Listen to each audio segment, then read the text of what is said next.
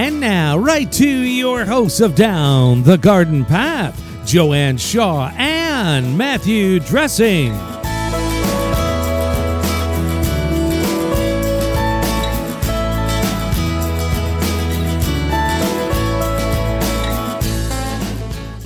Hello and welcome to Down the Garden Path, where each week we discuss down-to-earth tips and advice while doing our best to help you seasonally manage your garden and landscape.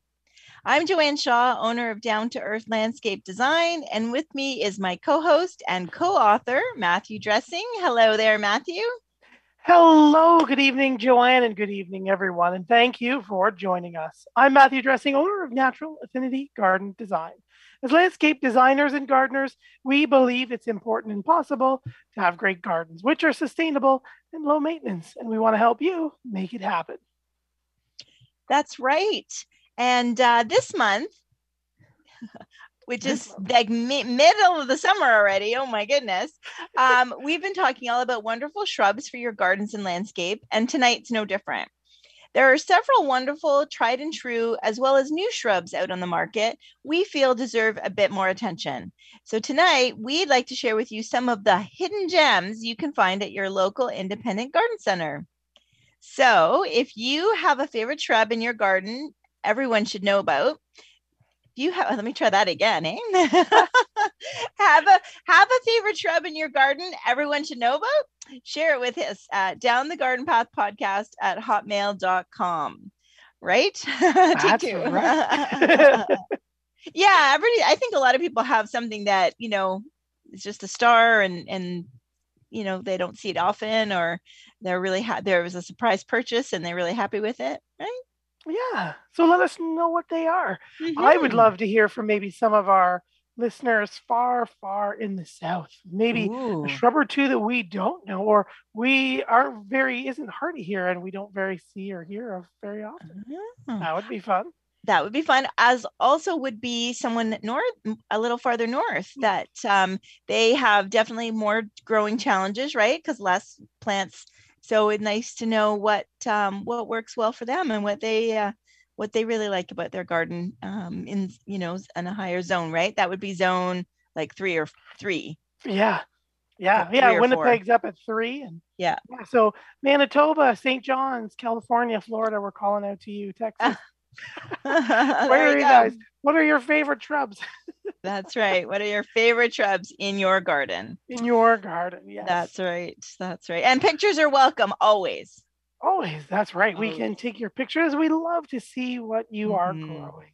Whether it's just a shrub, or you'd love to share your entire garden, or how you solved the design dilemma, or just to brag and say, hey, check this out. We would love to see it. Yes. We would. So tonight we're doing Hidden Gems Shrubs Edition. Earlier last month, we did our Hidden Gems Perennial Edition, which is out now on all major podcast providers. So check it out there if you're looking for some hidden perennial gems. Mm-hmm. So our shrubs are also going to be perennial, but these are going to be woody perennials. So these are going to lose their leaves or not during the winter or the dormant months, depending on where you are, but they're going to leave some sort of silhouette behind, whether it's an evergreen and you've got some greens or purples or yellows still in your garden, or if it's going to be deciduous, where it's going to lose all of its leaves. And it's going to rely on some interesting stems, like a dogwood or a 9-bark out there in your garden to add some winter interest as well. So perennials are going to die to the ground. Shrubs are perennials, but they're going to stay above the ground for us. So we are going to talk about our hidden gems. So Joanne, I think Joanne went over it with just the beginning. Correct me if I'm wrong or add to it.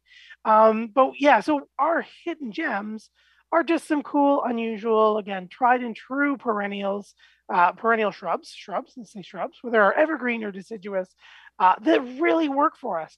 They have multiple seasons of interest. They add layers of texture or depth, or they're a workhorse. You've got a salty or a wet spot, and these guys are going to give you that interest, but also really tough out those conditions where some of your other favorites might need a little help. Right. So yeah, did I miss anything there? No, I think that's right. Like I think they are a little also would benefit from being called like rarely used or not used as often, right? Yeah. So that's why we kind of call them hidden gems. So they're ones that, when people come to my garden, I know, and they're like, oh, I've never seen that before, that type of thing. And or I didn't know about that. And me myself have only used the couple of the ones that I want to chat about. I have only started using a couple years ago. So yeah. I know. So I'm looking forward to that. So we do have a couple of listener questions. Do we want to dive into those before we start talking about everybody's here already? Yeah, let's see what's so Joyce has written in, hi to Joanne and Matt. If we need to prune or cut back our shrubs, when's the best time of year? Thanks. P.S. My shrubs are junipers. So I'm going to take it that Joyce's hardworking shrub is a juniper. Is that what you're saying, Joyce? You could write in again and say yes or no. But the answer to your question, it depends on the shrub. So each shrub will like to be pruned at different times of year, prune or cut back. Some usually just for cutting back, just giving it a nice heading back or a light shear. For example, one of mine is going to want to be sheared back just in the spring, but only after some growth shows up. We're going to give her a nice light cut, and that'll rejuvenate her for the spring. So nothing heavy, nothing going in and replacing all the wood. Generally, the rule is, if it blooms in the spring or whenever it blooms, you're going to do it right after. So if it's in the spring, right after the flowers go. If it's in the fall, usually either that late winter or very early spring or even late fall, depending on, again, who it is. So depending on who it is, definitely take a look. If your shrubs are junipers, we want to see that nice new growth flush out, usually, at least for us up here in Ontario, and depending on the spring, early to mid-May, through into about mid-June, we'll see some new growth, and we can prune it accordingly. But whenever you're pruning, remember, you're always going to be able to remove dead growth. If it's dead, just cut it back to the nearest node or healthy growth, and you can just remove it. Joyce, for your junipers and other evergreens, remember when you prune them, they're not going to break or start to create immediately new leaves like perennials and some deciduous shrubs will. So you want to prune. If you imagine you have put your fingers out like a pair of scissors or a sideways facing peace sign, you want to prune while you're stabbing those scissors or that peace sign down. And it just creates that angle that it's facing the ground instead of up. Because evergreens, again, they're not going to quickly fill that. And then you have these weird little cut marks. So just doing that allows you to hide them a little. So I think that was my little pruning. Yeah. Feel. Excellent. So thank you very much for the question, Joyce. Yeah. And Bob has sent us this beautiful photo of his Stairway to Heaven tall bearded iris from Burlington, Ontario. Isn't that beautiful? Bob, that is stunning. Wow. Stunning. If you need to Google my Stairway to Heaven or Stairway to Heaven tall bearded irises. The blues and the white and just those little peach throats there in the right at the back of the falls. That's gorgeous. Oh, that's great. Gorgeous. Wow. Thank you so much for sharing, Bob. Mm-hmm. Wonderful. Yeah. So, Matt, tell us, what is your first hidden gem? My first hidden gem is we've seen them before. They're out there, but it's a group of cultivars within this group, and it is the Aronias. So it's Aronia melanocarpa, and specifically the Scape series of Aronia. So the Aronias are larger shrubs that bloom in either mid to late spring, sometimes early summer, depending on the cultivar. But they have nice, dark, glossy green leaves, full sun to part sun, nice wide range of hardiness, anywhere from 3 to 9.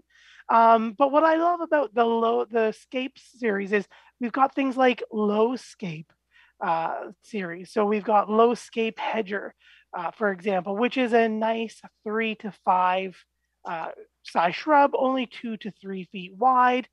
And again, that nice, rich, dark green foliage. She's going to come out with beautiful white, little 5-star petals or 5-petaled flowers in about mid-spring, which are going to eventually turn into dark blue purple berries. They're completely edible. Okay, A little dry when you eat so them. the common name is like choke cherry. Thank you. Sorry, I didn't say that, did I? It's okay. Choke. No, not choke cherry. Choke berry, right? Because there's the difference. Yes. So choke berry. Okay. Choke berries are the erroneous. But then what I love about this is you can use it as a shrub or a nice just shrub in the midground.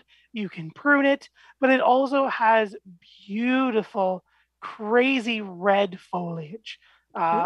Right, yeah. So you get a nice, beautiful covering itself in white flowers in mid-May with a tinge of pink, moving to edible berries.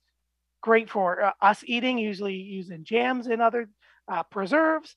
And then it's got great fire red, beautiful reds, bright reds in the fall. So it's also a native North American shrub as well. So you get the flower, you get the wildlife interest, and then you get the fall color. And I love these ones, because you can get the low scape, for example, which is only about 3 to 5 feet. And then there's, what was the other one in the series? The low scape mound, sorry, that's the one, which is even smaller at about 12 inches by 2 feet. So it's a nice bordering shrub as well, with all of those same features. But they're super heat tolerant, they're drought tolerant, they're salt tolerant, great as an erosion control. They can tolerate some moist areas. They're a little bit of a deer and rabbit resistance to them. So they've got a little bit of everything kind of going for them. Yeah. Well, when I look at the picture of the green one, I'm looking at the low scape mound one. It almost looks boxwood like the leaves are a little bit bigger, but it is deciduous, right? It loses its leaves. They are, yes. Yeah. Excellent. And hardiness? Hardy from zone 3 till 9. So all the way up into Winnipeg, all the way down to, north of Florida, places in California, a couple Texas, mid Texas. So a good wide range of hardiness. Interesting. I love that it has, I love it when one shrub does two things, I thought you might like that. I know, it's my thing. But it's almost like it does 3 things because it stays small and it's flowers and it has fall color. So yeah. And easy, like some of the other varieties, are they easy to prune? Yeah. Yep. Yeah. Okay. Easy to shape and prune. Let that new growth come out. And it does bloom on older wood. So we're not going to prune it hard back. Let some of that new growth kind of come out and then give it a little shear and then let her do her thing. Okay. Yeah. Excellent. Well, that is very nice. So thank you. And easy to find? Easy to find. You know what? They are in garden centers. They are out now. And I was actually just reading, there's a new one, Low Scape Snowfire. So it has a little bit of a different flower on it, almost like a little bit of a double on it. It's 3 to 4 feet tall. So it's still a medium-sized shrub, not like the mound, but it's also coming out as well. So good flower power on it as well. That is very cool. Excellent. Well, thank you. What about your favorite shrub? What's one of your hidden gems? Well, this is one that I just started using a few years ago, and it's a low evergreen, and it's a Russian cypress, but it's called microbiota, right? So yeah, right? Yes. Although when I'm Googling microbiota, I'm getting something else at the moment. But it is very soft. So you kind of, at a quick glance, you might think it's like a low spreading juniper, but it's not. It has definitely kind of has like that softness like cypresses have, but it is very low. So it's almost like a ground cover. It's very low and it spreads very, I think very nicely and actually pretty well too. Like I'm not gonna say fast, but I would say mid. How much it starts to cover, right? Yeah. And it has fall color. So again, even though it's an evergreen, it's perfect for me because I think it is a great, for under, like even under a Japanese maple or something like that. It doesn't need full sun. I have it growing in full sun to part sun, and it's doing fine. It is tolerating the salt on my in my garden from the road. Oh, nice. Yeah, so it's tolerating the sun, salt, sorry. And I just love the texture of it, and I love that it changes color, and I love that it stays so low. So it doesn't, when we know everybody pictures those junipers that are spreading, when you say is spreading evergreen, right? Everybody thinks like, oh my God, it's going to take over and it's going to block things. And this really doesn't, because it is so low and it is so soft. That I feel like there's always a spot in the garden where you're just not sure what to put there. You want something green, and even underneath something where you don't want it to be a focal point. You want something that's just a low, like a ground, like a ground cover, really, right? Yeah. You don't want anything to compete with the ornamental tree or with the group of perennials, but yet you want to still have something there in the winter or spring and fall. And I think it is a wonderful addition to a garden. I really do. Agreed. Yeah, they are so beautiful. I always loved petting them or putting them out at the garden center. Oh, yes. Because the foliage is just so neat and layered, and it's so pretty. Well, you mentioned that it had some fall color as well. Yes, I'm just looking for that. So it's kind of like a burgundy fall color. Okay, Isn't I that thought I neat? was trying to remember. Yeah, I was thinking like bronzy burgundy. Yeah, okay. Yes. Yep. And I'm just looking for the zone because I couldn't find the page. So do you have that handy? I think they're zone 3 to 7. Okay, perfect. With maybe a few 2Bs and 7Bs or 8As kind of thing. Yes. Yeah. So definitely Russian cypress or microbiota is. Yes. And I think the Latin name is Decussata, Decussata. Okay. Because I think it is one of those ones where microbiota is the genus name, but also the common name as well. Kind of like potentilla used to be. Yes, microbiota desiccata. Yes, I see it there. Yes, and now. Then hydrangea. Yeah, so you can see it's very feather. I don't know. I really like it, and yeah. So yeah. And did you say how tall and wide it gets? Right now for me, for the last, I think it's third year in my garden. So the website says 12 to 36 inches, but for me, it's still not 12 inches. So I think that really must take a long time to get that height, because I think then it starts to layer. So right now I still have it just kind of like its first layer on the ground. So it would say 6 inches. Yeah. So I think then you could easily kind of control how high it goes. But I can't imagine it getting to be 36 inches high. No. That would be a long time. So it's a very nice Celtic Pride is one variety here that they mentioned. Oh, yes.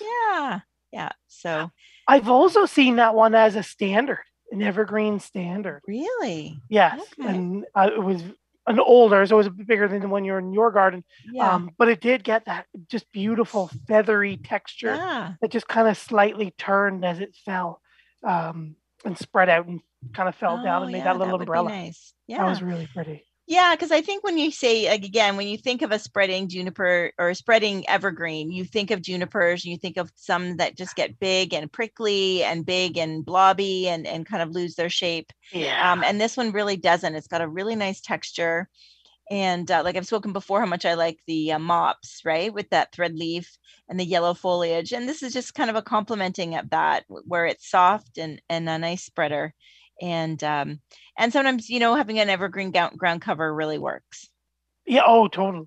Definitely. Especially those that add that nice, like, fall color. Again, that's another layer of interest for sure. Mm-hmm. As we move to our second choices, we do have a few questions that have popped in. Rhonda has written in and asked, Matt, so funny, your explanation. Thank you, Rhonda. Do all of the containers that shrubs come in when you buy them have to be removed? My neighbor told me no, but mine is plastic. He told me just to slit it. Thanks. So yes, yes and no. Depends on the container. In your case, you had a plastic container and your neighbor told you to slit it. Definitely. Anything plastic you should remove. Tease some of those roots. Depending on how root bound they are, you don't have to like break them and stab them and cut them with knives, but you do want to tease them away. You might have to pull some pretty hard ones here, a few snaps to get them a go, because roots, like above the shrub, when you prune them, they have break points. They'll create new roots and start to spread out, but roots are smart and can detect gravity, so they tend to spiral if you just leave them or girdle themselves. But your neighbor is right in the way that not all containers do need to be removed, because there are some paper fiber containers, there are some coir containers. So there are other biodegradable or compostable containers that some nurseries will grow plants in. But make sure that if it is plastic, you are removing it and taking it to usually the independent garden centers, taking it to their recycling, because the normal recycle facilities won't take the soft black plastics that a lot of the pots for annuals, perennials, trees, or shrubs are made in or made of as well. So yeah, definitely remove them. Give those roots their best start. Dig it just as deep as the pot is. Make sure that that crown is always the level of the pot is the level in the ground, new in the garden. If you have mulch in your garden, you're going to dig it twice as wide, but just as deep, and make sure that mulch doesn't pile around the crown of that plant. We don't want it sweating. We don't bugs or moisture to be trapped against the stem or the trunk of the tree and or shrub. So always give it 4 to 6 inches and let it breathe. Yeah. So hopefully that answers your question, Rhonda. Yeah, that's great. And James has one as well. He's saying, sorry, and you don't need to apologize, James. So he says, sorry, but a lawn question for us tonight. What, if anything, should we be applying to our lawns right now besides a lot of water? Thank you from a GTA listener. Well, thanks for telling us where you are, James. Yeah. I was driving around this last weekend, and we haven't had a good solid few rains for a number of weeks now. And they're looking parched. Yeah, mainly that's it, James, is water. If you've gotten yellow and burnt and it's short for a number of weeks now, a lot of them have gone dormant. So you'll have to be soaking every single day, which might hike your water bill. But if it is still green, again, water once a week in the morning so that you don't lose a bunch to evaporation. It's going to get it just as it wants to photosynthesize to about an inch deep once a week, and cut that lawn nice and high. So 3 to 4 inches, might be a little longer, but that shade is going to keep those growing points nice and cool on the soil surface and actively growing through all this crazy, crazy heat. Outside of that, the only other thing I would recommend too is if you are somewhere like us with the GTA where we've had lots of heat, it is pretty much time to hit that summer fertilizer. We're in almost in the end of July, so that's our next thing kind of coming up, end of July. If you do find that you're in a drought stress area, think about going organic, because it does need to be broken down by the soil. If your plants are under high, or your grass is under high stress, and we suddenly hit it with a big dose of synthetic fertilizer, the mineral overload can sometimes stress it out even more and shut it down. So you might be kind of teetering on the edge of dormancy, or a brown lawn. A big dose of synthetic could knock it all the way into it. So feed the soil, give it a nice, slow, steady feed, and that'll help her keep green, retain moisture, and just reduce some of that stress that they're fighting. But other than that, yeah, it is July. We might see some Japanese beetles out. Remember, they're not in your lawn. You don't need to apply nematodes right now. We can wait at least, mid-July? So another 3 to 4 weeks before we want to start doing that. And that's about our lawn right now. In a nutshell. Excellent. Yeah, in a nutshell. That's right. And Bretta just came in with, is there any mulch that is not good for shrubs? And she has Japanese yews in brackets. Is there any mulch that is not good for shrubs? The main one I think we talked about before is like the big, chunky, repurposed. Yeah. Dyed and heavily dyed ones. Yes, exactly. Yeah. Yeah. I mean, it's not that they're going to kill or harm your plants necessarily, but they're certainly not going to add the value and anything, beneficial. to your plants. So yeah. So I would say that. Although we could say also the rubber is definitely a no-go, so we won't even go there. But right. Yeah, especially the rubber ones, or like the darker mulches that just absorb the heat that gets transferred into the soil, which stresses roots. And then the only other thing is to say about the big chunky woody ones is that as the microorganisms start to break things down, they steal the nitrogen from the soil to replicate and do their enzyme things. And until they die off, they will hold the nitrogen in the soil while they try to eat that mulch. So if you see any discoloring or nitrogen deficiencies, it could be some heavy, if you've recently, in the last month or two, put down some heavily chunky mulch, might be stealing some food or slowing some growth. There you go. So can we get one more of your favorites in before halftime? One more the way I talk? All right. All right. You know what? I think that one of my maybe not newer, but maybe some of the newer varieties that we're seeing is everybody loves hydrangeas. Mm-hmm. And I have to say that one of my favorite hydrangeas are the mountain hydrangeas. So these are hydrangea serratas. They have that lace cap, and more specifically, new from proven winners, the Tough Stuff reblooming mountain hydrangea. So these guys are sun to partial sun, so they look like they're a mop head, like a macrophylla. They've got that nice dark green, serrated, toothed leaf. These guys are a nice dwarf size, so they're going to grow 3 feet tall, to 2 to 3 feet tall and 2 to 3 feet wide. Hardy through zone 5 to 9. They're going to start blooming on old and new wood, and they're going to start, like other hydrangeas, anywhere from summer through fall.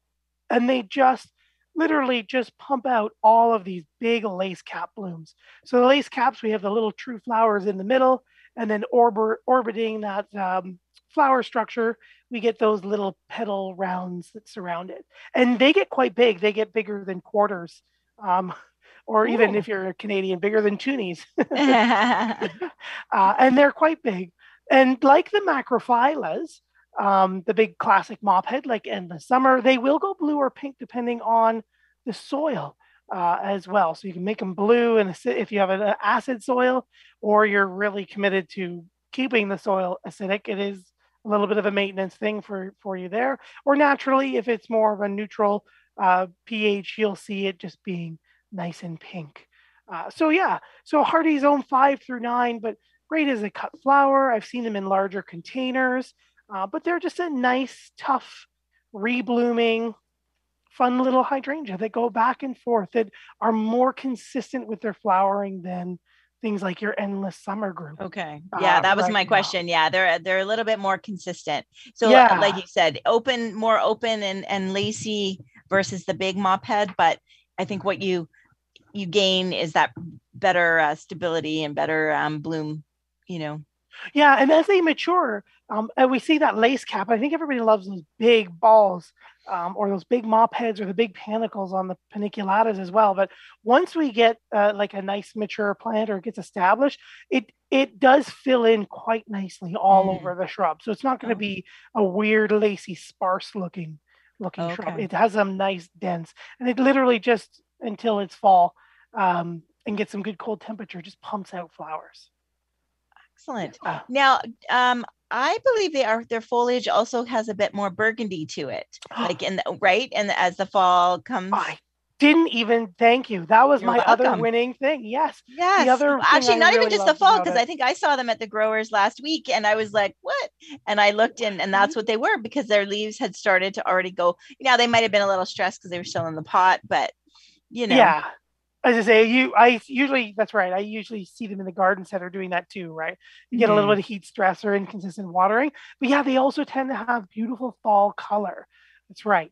As they kind of peter out, they will start to give you some beautiful, rich burgundies to light reds as well. Mm-hmm. Yeah. Thank you.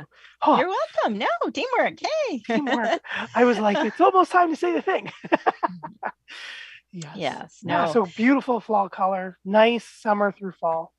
Yeah, and I think the leaves on them are quite, because I know everybody likes the leaves on the macrophylla, except that they wish they had blooms too. So I think this is a nice balance in the sense that they do have gorgeous deep green leaves that go to burgundy, and but they also have a little bit more of consistent flowering. So so that's good. So look for mountain serrata or hydrangea serrata.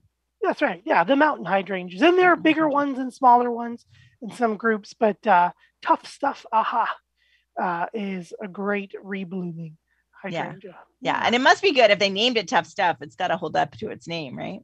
Yeah, and there's a couple other in those series. So yeah, they're well deserved. For sure. Yes. I know Nancy, our friend Nancy, has one that she just loves, her Tough Stuff. So does she? Yeah. Yes, yeah, she does, and it does look great in her garden. It really does. So.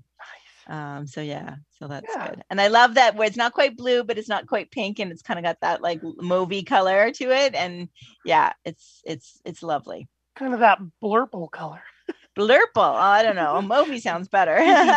It is more of a mauve. It is more of a mauve. I need one, but I'm running out of room. I even took some stuff out, and I'm still running out of room. So. All right. So we are about halfway through, and we thank everybody for listening, right, Matt? That's right. Thank you for joining us here on Down the Garden Path, live on Reality Radio 101. I'm Matthew Dressing here with my co-host Joanne Shaw. She's also my co-author of our Down the Garden Path podcast book, a step-by-step guide to your Ontario garden, which is just a step-by-step to anyone's garden, really. Mm-hmm. But thank you so much for joining us here, whether you're listening live or you're somewhere listening on the podcast. We love that you've tuned in. Joanne and I enjoy hosting Down the Garden Path. Each week, we bring you interesting and relevant topics to help you achieve a great garden. We learn right along with you from our research and from the guests that join us here on the show. Don't forget, you can spend more time with us down the garden path. Follow us on Instagram and Facebook at Down the Garden Path Podcast is our handle there. And don't forget, there's lots of past episodes you can find on your favorite podcast provider. While you're there, please hit that subscribe button to be notified of new content. And please don't forget to like, share, and leave us a comment. We love hearing from our wonderful listeners. You can always write us here, Gary, our wonderful producer, in studio101@gmail.com. But don't forget, you can also reach us directly at Down the Garden Path Podcast at hotmail.com. Don't forget, check out our websites as well. You can find Joanne at www.down2earth.ca, and you can find myself at www.naturalaffinity.ca. So I think we're right halfway through the show. I've done 2 of my 3 hidden gems. You've done one of yours. Mm-hmm. So what is your second hidden gem shrub? My second one is Daphne. And I'm not talking about the character from Scooby-Doo. I thought of Frasier. Did you? Oh, that's so funny. Oh my gosh, that is hilarious, right? Yeah. So I've known about it and working at the garden center, right? Because anything that blooms early, you notice. And it's an early bloomer. And when you're working at a garden center and in pots, it blooms even earlier and stuff. So it's always like, wow, this is amazing. And then after it's finished blooming, it kind of just goes in the background and people forget about it on the benches, which is unfortunate. So I recently took out I lost some of my yew hedge, and I wanted to put something in that would also have like a really interesting shape and form and texture and variegated foliage and be evergreen. So I kind of ended up with Daphne. And I kind of thought, well, let me just give this a try. I think it's a really cool shrub. And again, I think it's almost the fact that it blooms early, which is when it's in your own garden, that's wonderful, right? But I think that's how they get overlooked a little bit in the nursery, right? And it is fragrant. And I think I would have to say that the flowers are probably the most fragrant flower that we have, right? Even more so than a lilac. Oh, yeah. I would. Yeah. You would agree? Okay. I'd agree. Yeah, they are so fragrant and rich. Yes. So I put in the variegated Carol Mackie in my garden. So it's kind of little leaves that are variegated green and white. And I just did it this year, so I haven't seen, how does it actually go through the winter. But there is a smaller variety. Do you remember? And I can picture it. I know exactly where it is on the nursery, but I'm trying to remember the variety. I want to say Rose Daphne. It is. Thank you. Yes. Is that it? Okay. Yeah. Yeah. Rose Daphne. So it's much smaller. Yeah. And, but again, it's just got that. The Rose Daphne almost reminds me of Heather, Scottish. And like we would get those in the garden center too. And they never, even despite what we say, they never really would overwinter for long. No. So it's kind of that low and tight evergreen foliage, bright green, and the flower is very tight to the shrub. And then my Daphne, Carol Mackie, the blooms will be all along the stems, right? Just under the leaves. And it's a little open. So I kind of like that because it adds that different, like it's not just like a green and white blob, like a euonymus or something like that, right? Yeah. The stems are very individual in a way and woody. And so I think it's a really good, like if you don't know what to put something, if you love fragrance, then definitely you should find a spot for it. Because I think, and you could really kind of have a succession of fragrances, since it blooms before the lilacs and before the, other things that roses and things like that are fragrant. So it does want some part shade, like it doesn't want that hot afternoon sun.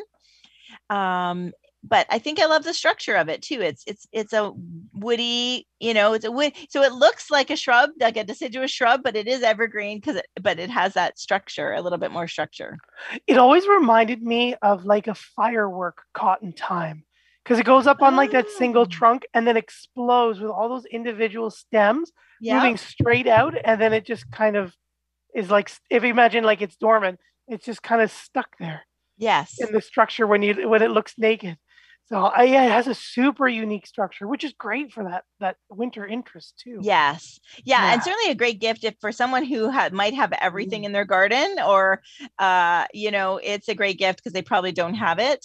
And, and the nurseries, again, they will have them. They just kind of fall in the background because they're not really blooming, unfortunately. They usually are by the like rhododendrons and azaleas because they're not going to be out in the strong sun all summer.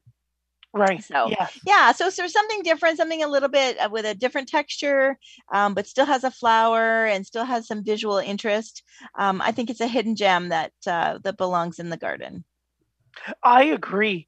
And I think it used to be so much more popular than it is nowadays. And I think it's just overlooked by everybody wanting things like hydrangeas for those super long blooms, but everyone forgets the gorgeous fragrance, that it's evergreen, that beautiful structure and habit that it has. That is definitely a garden gem for sure.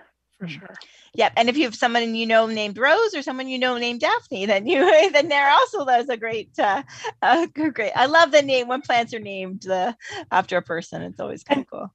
Do you have any named after you or that carry the name Joanne? No, I don't believe so. No. I have two.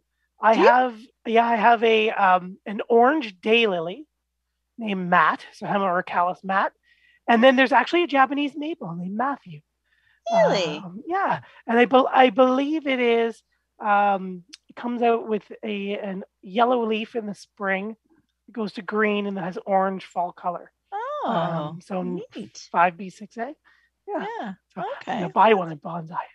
Yeah. Anyway, very interesting. So, what about you? So I think we're creating a really eclectic garden with our hidden gems. What do you have up next?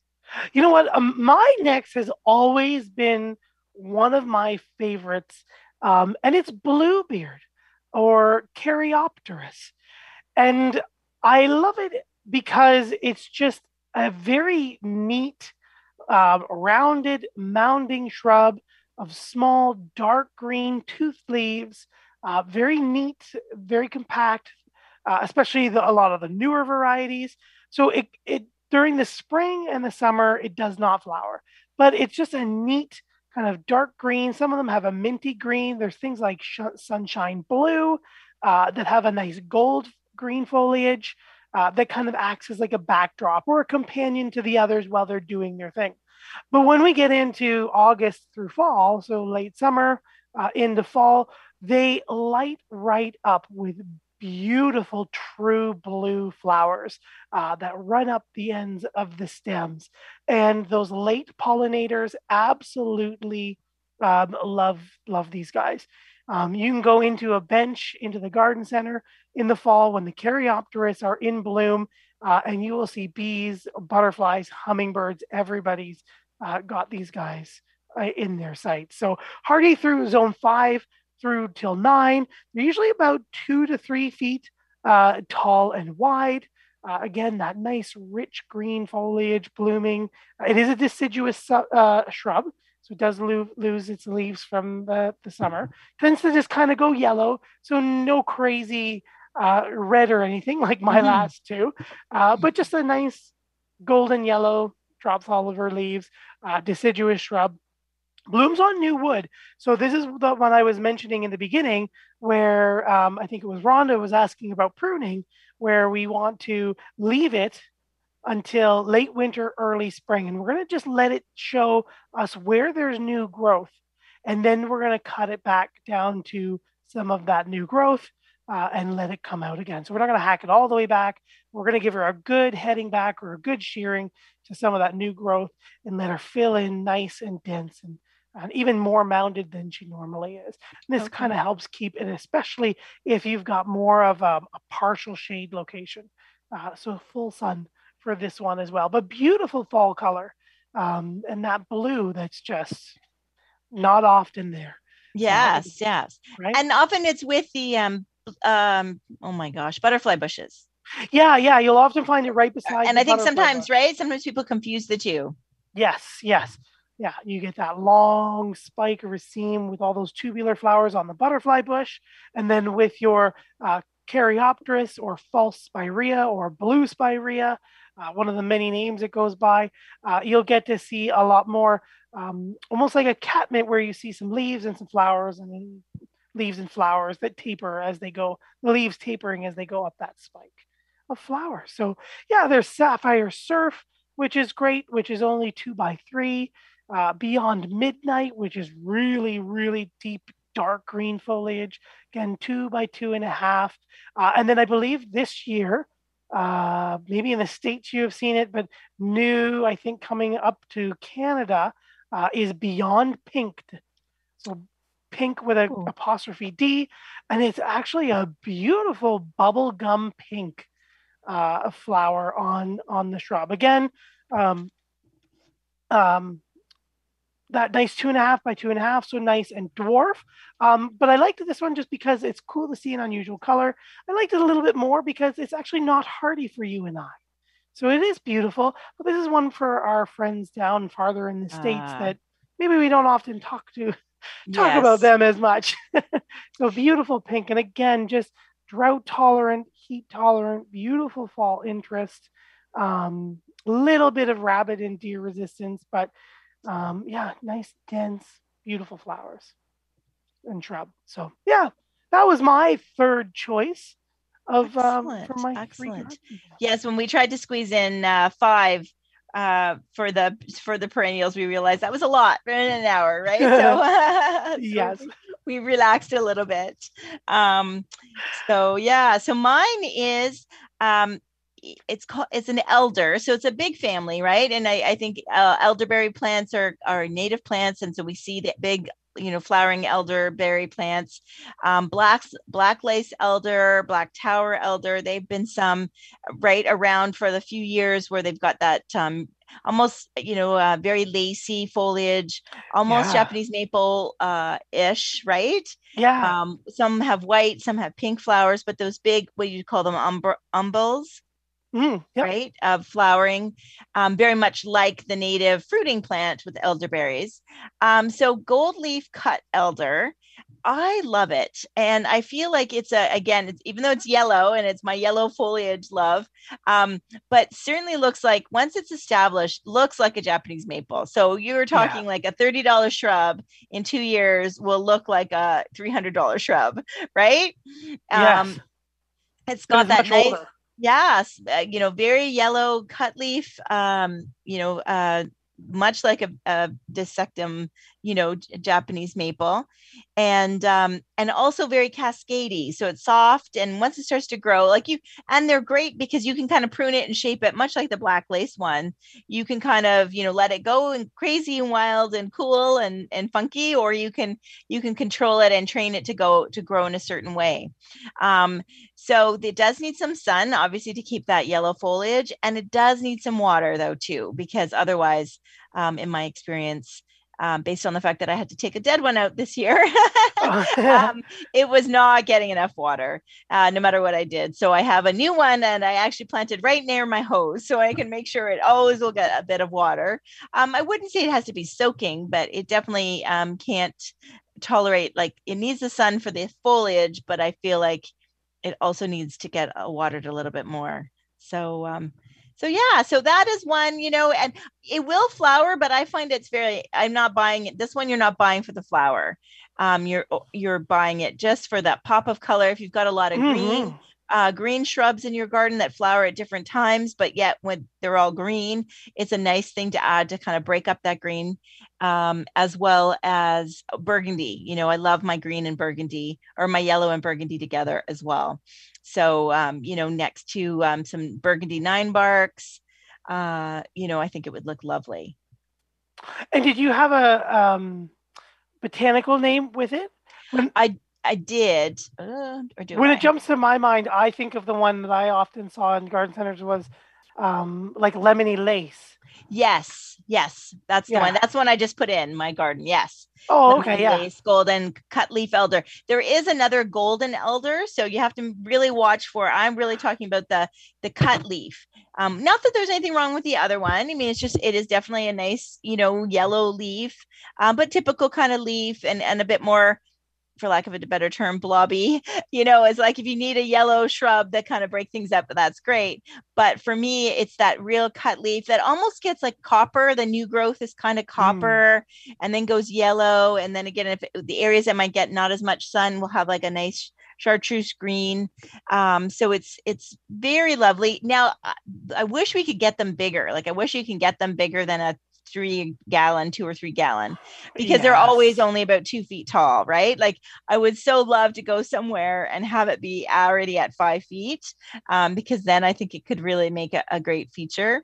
And just be instant in the garden. So even for me, that where I put it, I need it to kind of grow up to hide that said hose, and so I'm just gonna have to wait a couple of years for it to get there. But it was much cheaper than putting a Japanese maple there. Oh, yeah. Yeah, you're very right. A beautiful Japanese maple substitute, if you just really love that foliage on it. Yeah. Absolutely stunning. Yeah. Yeah. If you have a limited space and limited budget, it's a great one. It really is. I mean, I think we could put all the things that we mentioned today, right, in one garden, and they would all look fabulous, because you've got some evergreen, you've got some seasonal interest with your chokeberry, and I mean, I think the hydrangea and the ground cover microbiota. I think we could make a lovely garden, right, with those 6 plants. I think so indeed. I was just quickly looking up.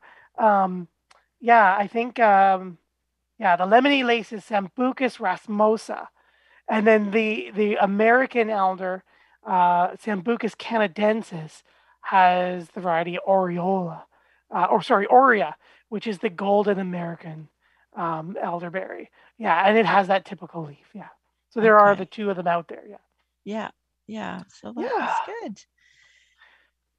Yeah. So that, I think, wraps up our shrubs, our hidden gems. Did you have any outside, what did I call them the other time? Perennials, honorable mentions. Oh, honorable mentions and stuff. No, I can't think of any honorable mentions. Well, I think tying with the gold one is the black lace elder. And they're to develop some other, like the tower one, so they're going to be more of a pillar. I did, because there is a golden pillar as well, that I was kind of toying with, and so that's coming online. I'm not sure of the botanical name because I just saw that at the growers, but I did decide to stay with the lemony lace cut leaf elder. And that next to a smoke bush, or that next to a 9-bark, like I just think I feel like it's like such a great combination. But the black lace elder is also cool, for someone because there's some people that struggle with their Japanese maple growing, or again, budget, which is completely understandable. So it's a great way to have something that's very interesting. And I have one in my neighborhood that's very mature. Like I'm going to have to take a picture, because they must have let it grow into a tree. And so it just looks incredible. This black lace elder. So I think that'd be my little honorable mention. How about you? You know what? One of the ones that I jump to mind are the new mock oranges, the Illuminati Tower and Illuminati Arch. So you get that nice arching, those double white, very fragrant flowers in early to midsummer, and then the tower is a little bit more narrow. I think it's 4x2. And again, you can make a little hedge, or, just to have a little bit of interest in its shape and those flowers again. So mock orange is another one of those nice fragrant ones that nobody often uses anymore. But excellent. There's some we've got a couple of listeners. Both Justin and Dan have said they've enjoyed the topic tonight, and then we have another listener, Linda, has a bit of a dilemma, Matt, for you. Most of my shrubs and trees are infected with the gray fungus, which I have used umpteen things to try and remove without success. The branches of the affected tree shrub eventually go very brittle and can easily be broken off. Some of the shrubs have died. Any ideas what this fungus is and how I can treat it? My garden, despite efforts to fix, including drainage pipes, gets easily waterlogged. I'm renting from a friend's house, so I'm not able to send you a photo. I think we do. I think a photo would help, though. I think a photo would help when you get back home, Linda. And this direction of the sun too, right? Like, is this north side of the house? Is it the south side? Agreed. Right off the top, my first thought is with the extra moisture that's in the ground, that might be just root rotting the plants and dying, and they're literally just suffocating because there's no air, and the stems are becoming brittle and they're just dying away. The gray fungus, with all that moisture nearby, and depending on where you are, some of that really good humidity we've had in bursts this year could be powdery mildew just moving unchecked, but which would also play into, Linda, your thing about which you've used everything but without remove. So when you have your powdery mildew, you can kill it and make it inactive, but it doesn't come off the leaf. It's stuck on the leaf. So it dies in place. It doesn't spread anymore, but it is gray on the foliage still. You can push your thumb on it or wipe it off really hard. You might damage or take off foliage, but it does become inactive, but it stays there so visually. So you might, with the moisture, have, just off the top of my head, going with what you gave me, might have powdery mildew rampant in your area with all the extra moisture. You have killed it, but it doesn't remove, so it looks like it's still there for you. And again, because your soil, including drainage pipes, still just isn't draining well, it's still there, but your plants are right plant, wrong place, and they're just not enjoying their feet and in the moisture, and they're just slowly suffocating and drying out and dying. Yeah. And often there's a smell, right? Like often, if the roots are rotting, you often can, if you were to stick a shovel and a hole in a few places, and literally, it's not like you have to really stick your nose in the soil or anything, but you will start to smell that sweet, kind of a sweet, wet, rotting smell. I don't know how else to describe it. So maybe there's something more of, maybe you need something more of a rain garden, that type of area, right? Where you're kind of getting the shrubs, maybe out of that soil and onto an area where the water would run through it better. So that's a whole other show, right? Yes. But you could definitely look for more moisture loving plants, because they are out there. There's lots of shrubs that really do like that moisture. And that could be an answer, or Google rain gardens. I'm trying to think. We have done a show, which maybe we'll put in the show notes. Yeah, we can about remember. moisture-loving plants. But moisture-loving plants.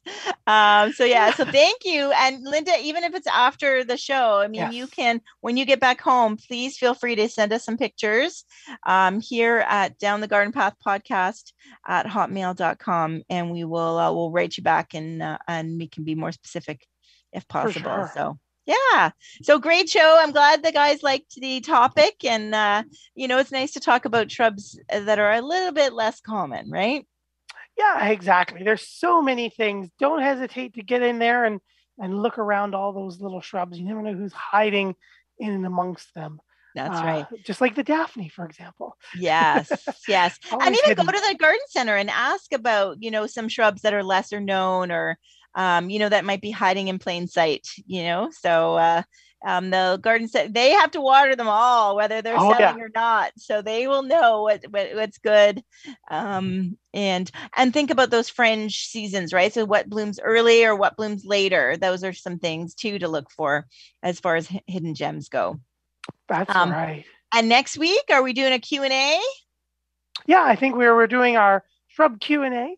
That we have, and we just our gardening Q&A we like to do every few months. So gather your garden questions, whether they're lawns, shrubs, perennials, cut flowers, whatever you've got on mind. We're going to answer all your gardening questions, and that brings us to the end of the show. Can't believe it again. I know. Thank you, everybody who's joining us here live on Reality Radio 101, and thank you for all of our wonderful listeners who are downloading the podcasts, listening, maybe not right now, Monday night. We appreciate all of you. Don't forget to check out our new book, Down the Garden Path, your step-by-step guide to your Ontario garden, available now on Amazon. And thanks for all your questions. We'd love to hear from you. We'll see you next week. Bye. We actually have somebody else, a guest on next week. So, yeah. Oh, there you go. Stay tuned. Bye. Stay tuned. Thank you for listening to Down the Garden Path with your hosts, Joanne Shaw and Matthew Dressing, right here on Reality Radio 101.